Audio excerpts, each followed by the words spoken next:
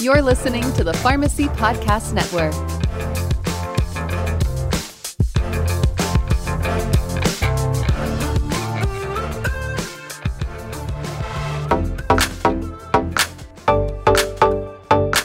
Hello, and welcome to Pharmacists United for Truth and Transparency, the PUTcast. PUT is a not-for-profit industry watchdog organization dedicated to exposing the truth about the shady, abusive practices of pharmacy benefit managers and how they affect American patients, healthcare providers, and taxpayers. On the PUTcast, we'll talk to pharmacy industry experts, influencers, and patients, always with the goal of bringing the truth, transparency, and solutions to America's prescription drug affordability crisis. Hi, everyone. This is Monique Whitney. Welcome to the PUTcast. We're so glad to have you here today. And I'd like to say hi to my co-host, our president, Scott. Hey, everybody. How's it going? And Scott, we're fortunate today. We have a really interesting guest on the PUTcast. This is someone that you connected to. And I wondered if you would share a little bit about Nathan and how you first came into contact. And then we'll give Nathan a chance to say hello as well. Sure. So I like to have my ear to the pavement and all things in our industry. It fascinates me, all the different aspects of it and organizations. And I listen to a lot of other, programs, podcasts and such. And I had heard him on Todd's podcast a couple months ago. And I just reached out because he had told the story about how this traditional PBM responded to the savings that they had proposed to this organization, and that traditional PBM just went back and gave them the difference in cash, I believe. And I was like, is that even legal? I just wanted to know how is that legal? And Nathan summed it up pretty good, and I'll let him talk about that. But it's one of those situations where, just like if a wholesaler wanted to keep your business, they may give you a certain amount of money up front, knowing that they're going to take more than that on the back end. So anyway, that's kind of how we started chatting back and forth. And as you know, we like to focus on ways to eliminate traditional PBMs in our practices as best that we can. And, one way to do that is working with a partner like, a non-traditional PBM or a transparent PBM. And that's something that I think that a lot of us appreciate about the work that Nathan does with his organization. Absolutely. And so it is without further ado, Nathan, we are so excited to have you. Nathan Gabhart, you are the founder of TruScripts, which is a truly innovative pharmacy benefit management company. Do you call yourself a PBM with the way PBMs are being seen today? Or tell us a little bit about you and about TruScripts. It's such a bad word, isn't it? Yeah, great question. Boy, how do you answer that one? So no, it's a pleasure to be here, Scott and Monique. I really appreciate it. And thanks to your audience for allowing me this opportunity. So yeah, I am a pharmacist, but and we do own a PBM. So we are a pharmacy benefit manager in the marketplace, but we're a pharmacist at hearts. And, certainly I look forward to sharing our story. Yeah, tell us a little bit about your story. So the people that PUT works with, the people who listen to this podcast are very much the kind of people who have not had great experiences with PBMs. And, when we were talking with you before this show, we had the occasion to learn a little bit more about TruScripts, and it's really great, really, really great what you do. Tell us about it.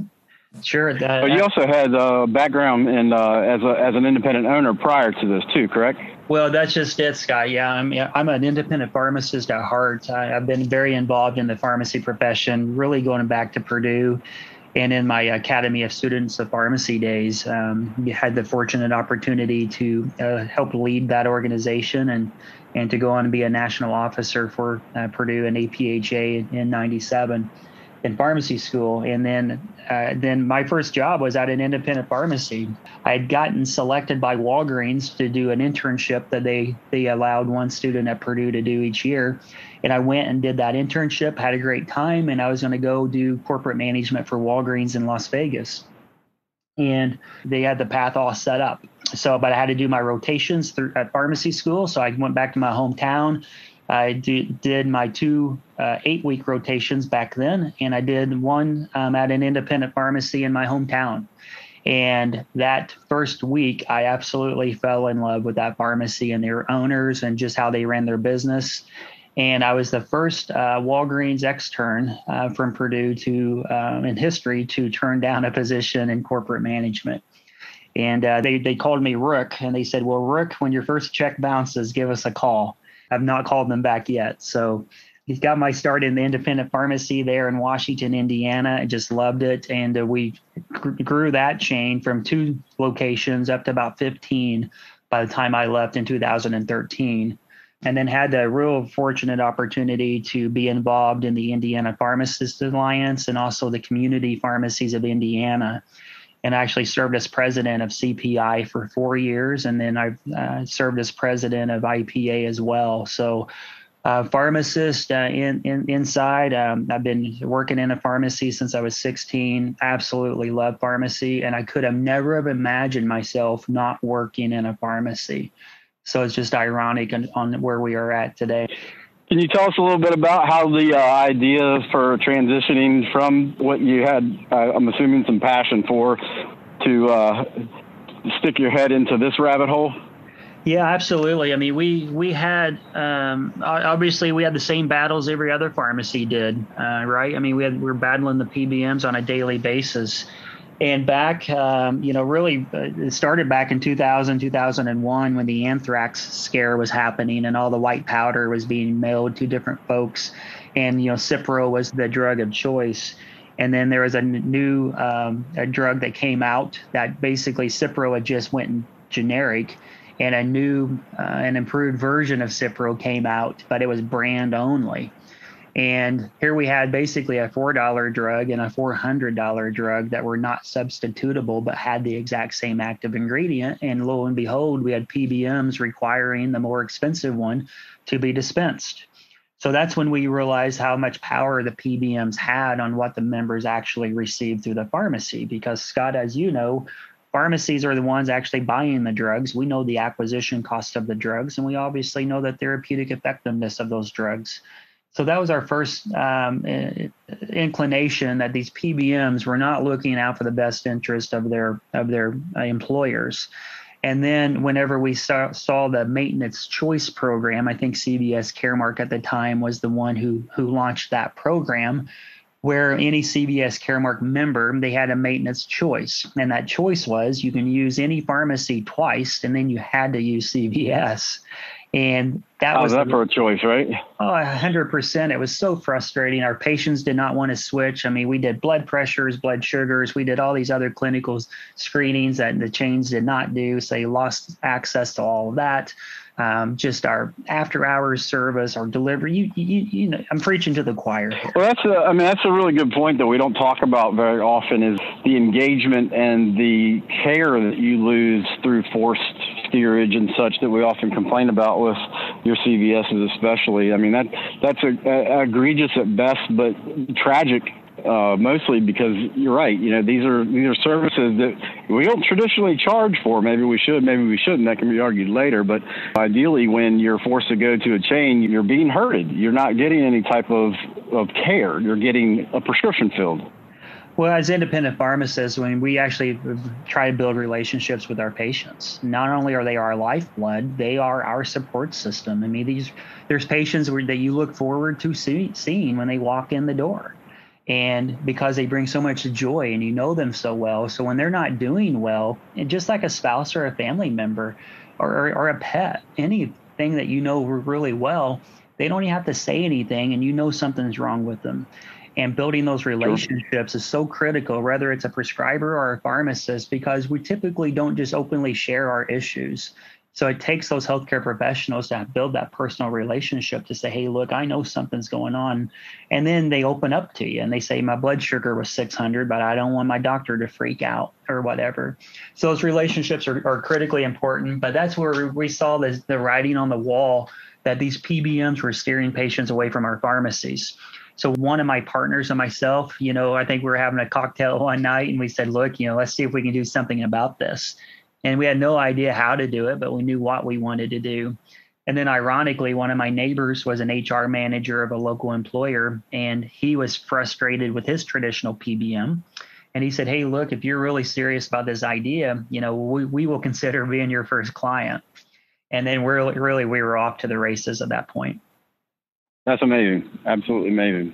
Ironically, Putts kind of started off with the same type of issue when our founding members were frustrated with the Lipitor issue going generic. And here's this highly inexpensive generic, and here we are getting $4 coupons for branded Lipitor and still spending the money to buy it. And, where's the cost savings involved? I mean, yeah, the patient can get it for $4, but they were going to get it around that anyway if it was the generic, Oh, 100%. And if you bought a bottle of 90 and some plan only allowed a 21-day supply, and you're stuck with 10 or 20 tablets in that bottle, that's your entire gross margin on that bottle that's now going to sit there and expire.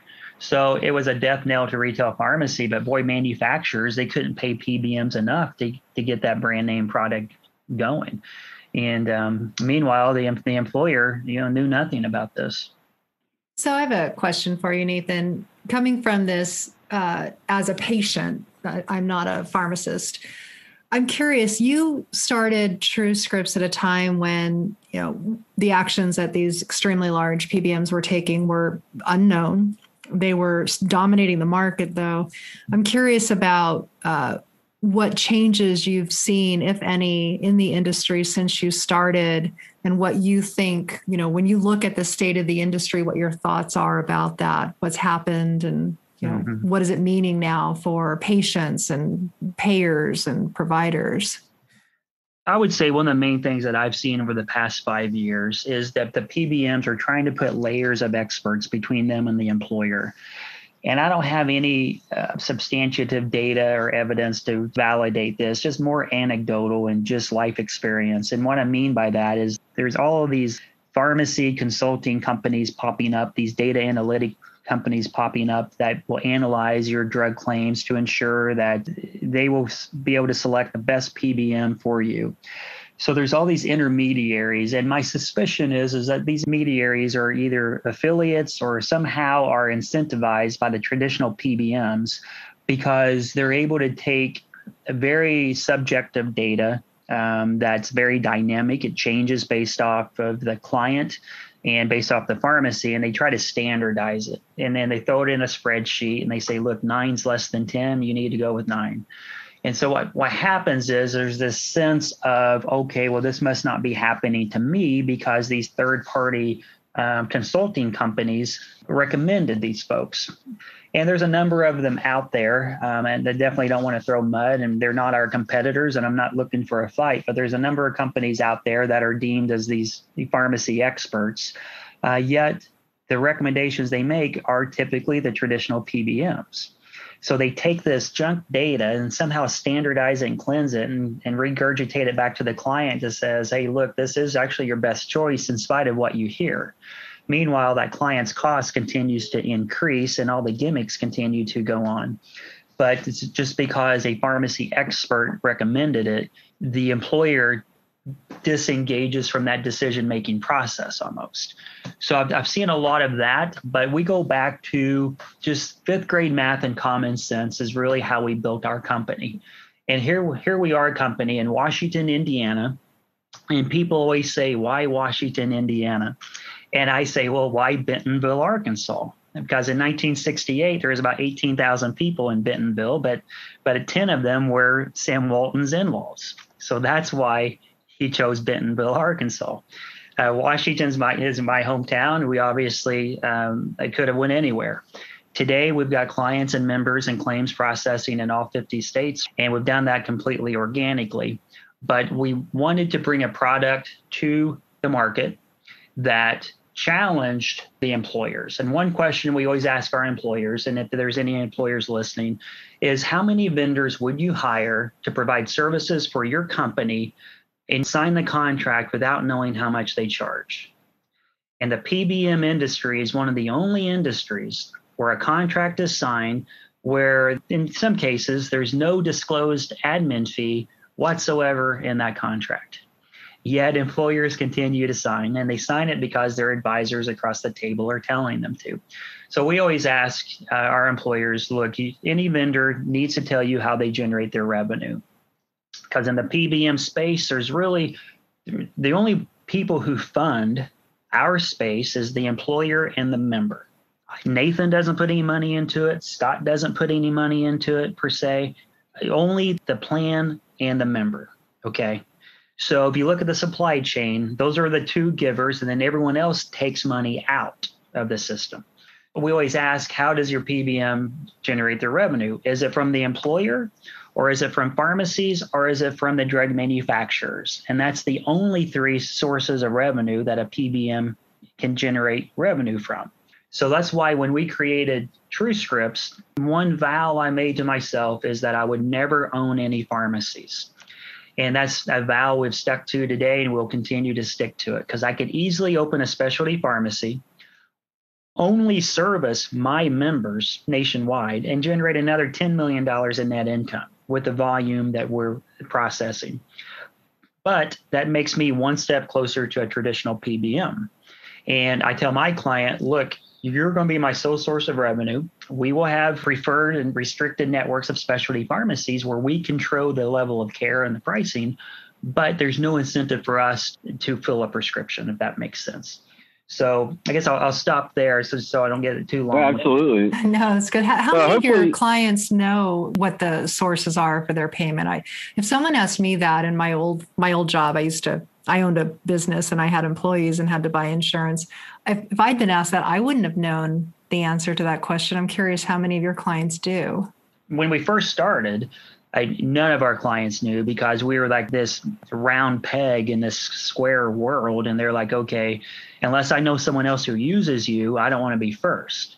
So that's how we built our business. And then today we have a network of insurance brokers and consultants across the country who have seen our product live for a number of years, and they have got to know us from a relationship standpoint, and they know how we operate.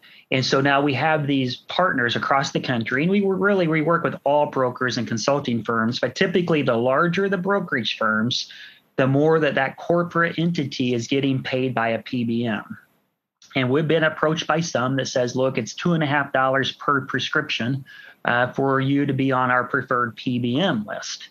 And, we process millions of prescriptions. And our rebuttal was, okay, who pays that $2.50? And they say, well, you do. I'm like, well, we don't put any money in, so that has to come from the client. So the client's actually paying it. Well, you can't tell the client. So you have all this shell game, all this money, but typically the regional independent broker has been our sweet spot. So their clients have been fully educated already by the time they come to TrueScripts, where they already know. But if you ask any Fortune 500 company, any executive on what their PBM charges them, one, I don't think they'll have any idea. Or two, they'll say, oh, well, we're in some special consortium, so we don't have to pay anything. And they actually think that that's possible in a for-profit industry. Hopefully some of those hidden revenue sources, especially for the large brokerages, are going to go away a little bit. They'll at least now have to, I believe, disclose their revenue sources. Is that correct? Yeah, right now, all brokers have to submit a Form 5500 for any insurance product that they receive commission on. PBMs have always been considered non-insurance because we don't have any risk in this product. But as of January of 2022, I believe any form of commission or revenue share has to be disclosed openly. So they'll at least have to explain where they're generating that revenue from. So then, so Nathan, when you are, looking at the future of the industry, you guys have grown. You're seeing more and more interest from clients on your side. What do you see would be the future? I mean, right now we've got these three, as many as five, but certainly the big three who have just gobbled up such a huge percentage of the market and have engaged in what are now well-documented tactics to try to keep business and keep people, in the dark. What do you think will happen to the industry? Do you think that more and more employers will start to find companies like yours, or do you think that they'll just continue to trust names like Express Scripts or CVS because, quote unquote, they've been around so long? Yeah, I think it's going to be a combination of everything. I mean, unfortunately, what happens is when there's a high demand for a certain type of product, like a transparent PBM, there'll be more and more transparent PBMs pop up, overnight. And I think what will happen is some of those transparent PBMs may have the same morals and values as some of the traditional PBMs. So I think what's going to happen is our industry will start seeing more and more different PBMs come to our industry. Some of them will be better than others. And unfortunately, I think some will give a bad name to the transparent PBMs or full pass-through PBMs or whatever you want to call us. But I definitely think that right now the PBMs and the large consulting houses are scrambling on how can we generate the same amount of revenue, but in a different manner. I think they're really scrambling right now. I know some of them are creating some GPOs and these other sister companies, more like these shell companies, to start moving revenue through. I don't fully understand the architecture of it yet, but I know there's something nefarious going on. I Googled it last week, I think it was, and I think there were up to 102,000 PBM lawsuits. If you just type in PBM lawsuits, if you put 2020 wow. in, I think it's 67,000. Now, a lot of those are duplicates and so forth, but it's a bunch, right? And it's disgusting, and it continues to happen. And that's why we tell our clients, look, fifth grade math and common sense. If you don't know what your vendor is charging and they're generating $180 billion in net revenue on these publicly disclosed financials, and again, they're 160-page financials, but if you just slow down and take some time, you can see how many claims they're adjudicating and how much revenue they're creating, and just simply do the math, and that's how much they're creating from their product. And not only that, but yeah, we've been in situations where we've been finalists, and not only has the traditional PBM come back with like exorbitant rebates so they can pay the client magically, they actually will waive their disclosed admin fee and even pay the client an admin fee the first year to service it. But you have to sign a 3-year deal. And so look, if you sign that 3-year deal thinking that all 3 years are going to be profitable, you get what you deserve. So the clients who reach out to us, the clients who reach out to us are usually sick and tired of being sick and tired. And one thing that always reassures me that my company is on the right path is we have a 60-day termination clause in our contract that it can be terminated for any reason with zero financial liability. And yet we have a 97% lifetime client retention rate. And that in itself is our best marketing. And we're focused on being the best and not the biggest. So we're not interested in any private equity or venture capital investments. They contact me twice a month at least, and we just don't need it. I grew up on welfare in a single parent family, so what I made as a pharmacist was more money than I'd ever seen in my entire life. So we're not doing this for money. So you say it's fifth grade math and Google. I say it's how long is your contract? I think that we had seen some that were upwards of 170, 180 pages.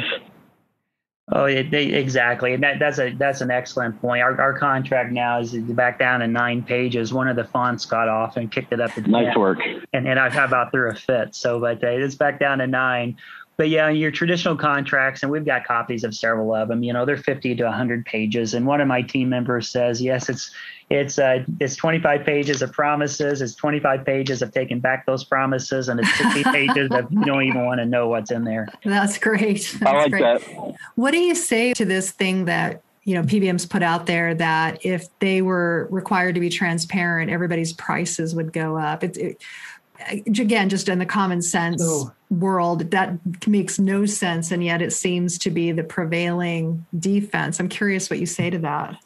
Good question. I guess, I try to call balls and strikes. And again, I'm a pharmacist, past pharmacy owner, a PBM owner. So I've been on both sides of the equations. I'd rephrase the question just a little bit. And I would say if there were no PBMs and the patients just went to pharmacies and paid cash, the price would go up 100%. because we've got 70,000 pharmacies and they all don't operate their pharmacies like Scott operates his. There's some bad pharmacies out there who are just trying to make as much money as they possibly can, be gone in a couple of years. And we need to work together to get rid of those out of our profession because they make us all look bad. So we're in a position here that these PBMs, I mean, they can provide a good service. And my philosophy is this, is the retail pharmacies need to make a reasonable profit. And as a past pharmacy owner, and I haven't owned pharmacies in about 8 years, but we knew what a reasonable profit was. And I mean, it's low single digits net income as far as percentage of net income of sales. I mean, it's low single digits that pharmacies make. So they're not making money hand over fist. In an ideal world, all the wholesaler gimmicks that we have regarding, all the rebates and so forth, where they invoice you high and then they rebate you back a month later. So therefore, when you get audited by Medicaid, you have a higher invoice price. And that's what Medicaid sets the reimbursement off of theoretically. In an ideal world, if we can live in a clean system where the PBM played fair and the pharmacies played fair, pharmacy reimbursement should go up. But the way the current system works, you almost need a whiteboard to draw this out, is you got the employer on one side paying $100 for a drug, the PBM's paying the pharmacy $30 for the drug, and the PBM's keeping the $70. Whereas if the PBM would just pay the pharmacy $50 for the drug and then charge an admin fee, then the employer pays $60 or whatever, PBM keeps $10, and then the pharmacy gets $50. Everybody still wins, but the PBM makes less in that equation. The pharmacies need to get paid more than what they're currently getting. The PBMs need to be keeping less, and then the client and the member and everyone wins in that equation. Also, too, there's a side of it that's not talked about. I mean, we couldn't possibly trust the manufacturers to be good moral corporations when it comes to this either. So you're right. There is a level of necessity from beyond just a claims processing situation. I mean, there has to be accountability on, in all three entities. And I would go as far to say four is with the wholesalers. Drug companies want to talk about, PBMs being a problem as well, but PBMs pretty much exist in the form they do because the manufacturers were being a little bit greedy, don't you think? Oh, I agree. I mean, the manufacturers are the ones kind of feeding this system. I mean, they can, point fingers elsewhere, but the manufacturers obviously are trying to get their product to the market. I mean, we've seen this probably in my career. I've seen, 50 or 100 drugs, high utilized drugs get recalled due to safety issues, on year 3, year 4. That were deemed safe when they came out, but they were, in my opinion, pushed because they needed the revenue. The manufacturers control the strings to all this. If they wanted to fix this and eliminate rebates across the board, I mean, they could really do it tomorrow. But what happens is obviously we know that the manufacturer is the ultimate one who controls the cost of that drug. And that's in the form of what we call an AWP, or the average wholesale price. The manufacturer will say, no, the wholesale determines that because it's the average wholesale price. Well, we know AWP is WAC times 1.2, and WAC is wholesale acquisition cost. Well, they acquire it from the manufacturer who determines the WAC, right? Right. So there's a lot of acronyms out there, a lot of finger pointing, but at the end of the day, it's a situation where a manufacturer would pay me tens of thousands of dollars to put a product on my formulary that's $30,000 a year that someone could get over the counter for $100 a year for the exact same active ingredient. Mm-hmm. And a manufacturer would pay me half of that $30,000 to do that. Because then they make 15, I make 15, and we all win, right? Well, the employer is the one who gets killed in that scenario. The manufacturer and the PBM, to me, are the two entities that are most responsible for today's healthcare issues. Yeah, and I agree with you. And of course, one of the arguments that you see PCMA argue in front of different subcommittees is that they don't set the price, which is, kind of a half truth, right? I mean, we've all seen situations where a PBM would obviously refuse to put a drug on formulary if the rebate isn't high enough. Or the situation recently where we saw Optum Rx, I believe, preempt one of the rules that was going to go into effect. It basically said, we still expect our percentage to not change, even though you're making XYZ financial sacrifice based on this government, 2% rebate. And, of course, the argument that you see is, well, if the PBM is going to put a drug on formulary, if the rebate isn't high enough, or the situation recently where we saw Optum Rx, I believe, preempt one of the rules that was going to go into effect. It basically said, we still expect our percentage to not change, even though you're making XYZ financial sacrifice based on this government agreement. And to me, that just tells you a whole lot about who's setting the price. It's sometimes, the manufacturer, and sometimes it's the PBM. Yeah, I agree. I mean, I don't know which one's worse. I mean, obviously the PBMs, in my opinion, I would say it's not 50-50. I would say the PBMs definitely would probably take the lion's share. But it just seems that, let's say that there's a $10,000 rebate involved to the PBM, just theoretically. I just get the feel that the manufacturer says, okay, well, if I'm going to give you 10, I'm going to add another 1,500 for us, and I'm going to increase the price by 11,500, just so it's worth both of our times. And neither one of those parties look at the employer and the member to see what impact it has on them. It's just basically, who are they working for? And they're working for their stockholders. Yeah, as a consumer, it's so frustrating too, because your medicine you should not have to go through a system to buy your medicine like we go through to buy a car. It's frustrating when you've got a product and the price is not the price. The price is some other price, a list price, but there's a net price. And in between the net price and the list price, there's all these other layers, and it could be this amount of money, or it might be that amount of money. It's why we have the NADAC, the National Average Drug Acquisition Cost Index now, which itself requires monthly checks. It's just weird to see our drugs start to become commodities like corn would be traded. Yeah, there's no question about it. And that conversation could spin off in a number of different directions. It's just the whole accountability issue in our culture today is obviously something we probably all need to focus on. And are we being accountable to ourselves, to our own health? And is there an expectation that someone should give me my pills for free in spite of me causing some of these conditions to myself? Just give me a pill and make sure it's low cost. I'm not sure that's what our country was founded on. So we all need to take some accountability and say, let's keep ourselves happy and healthy, and let's be kind to each other.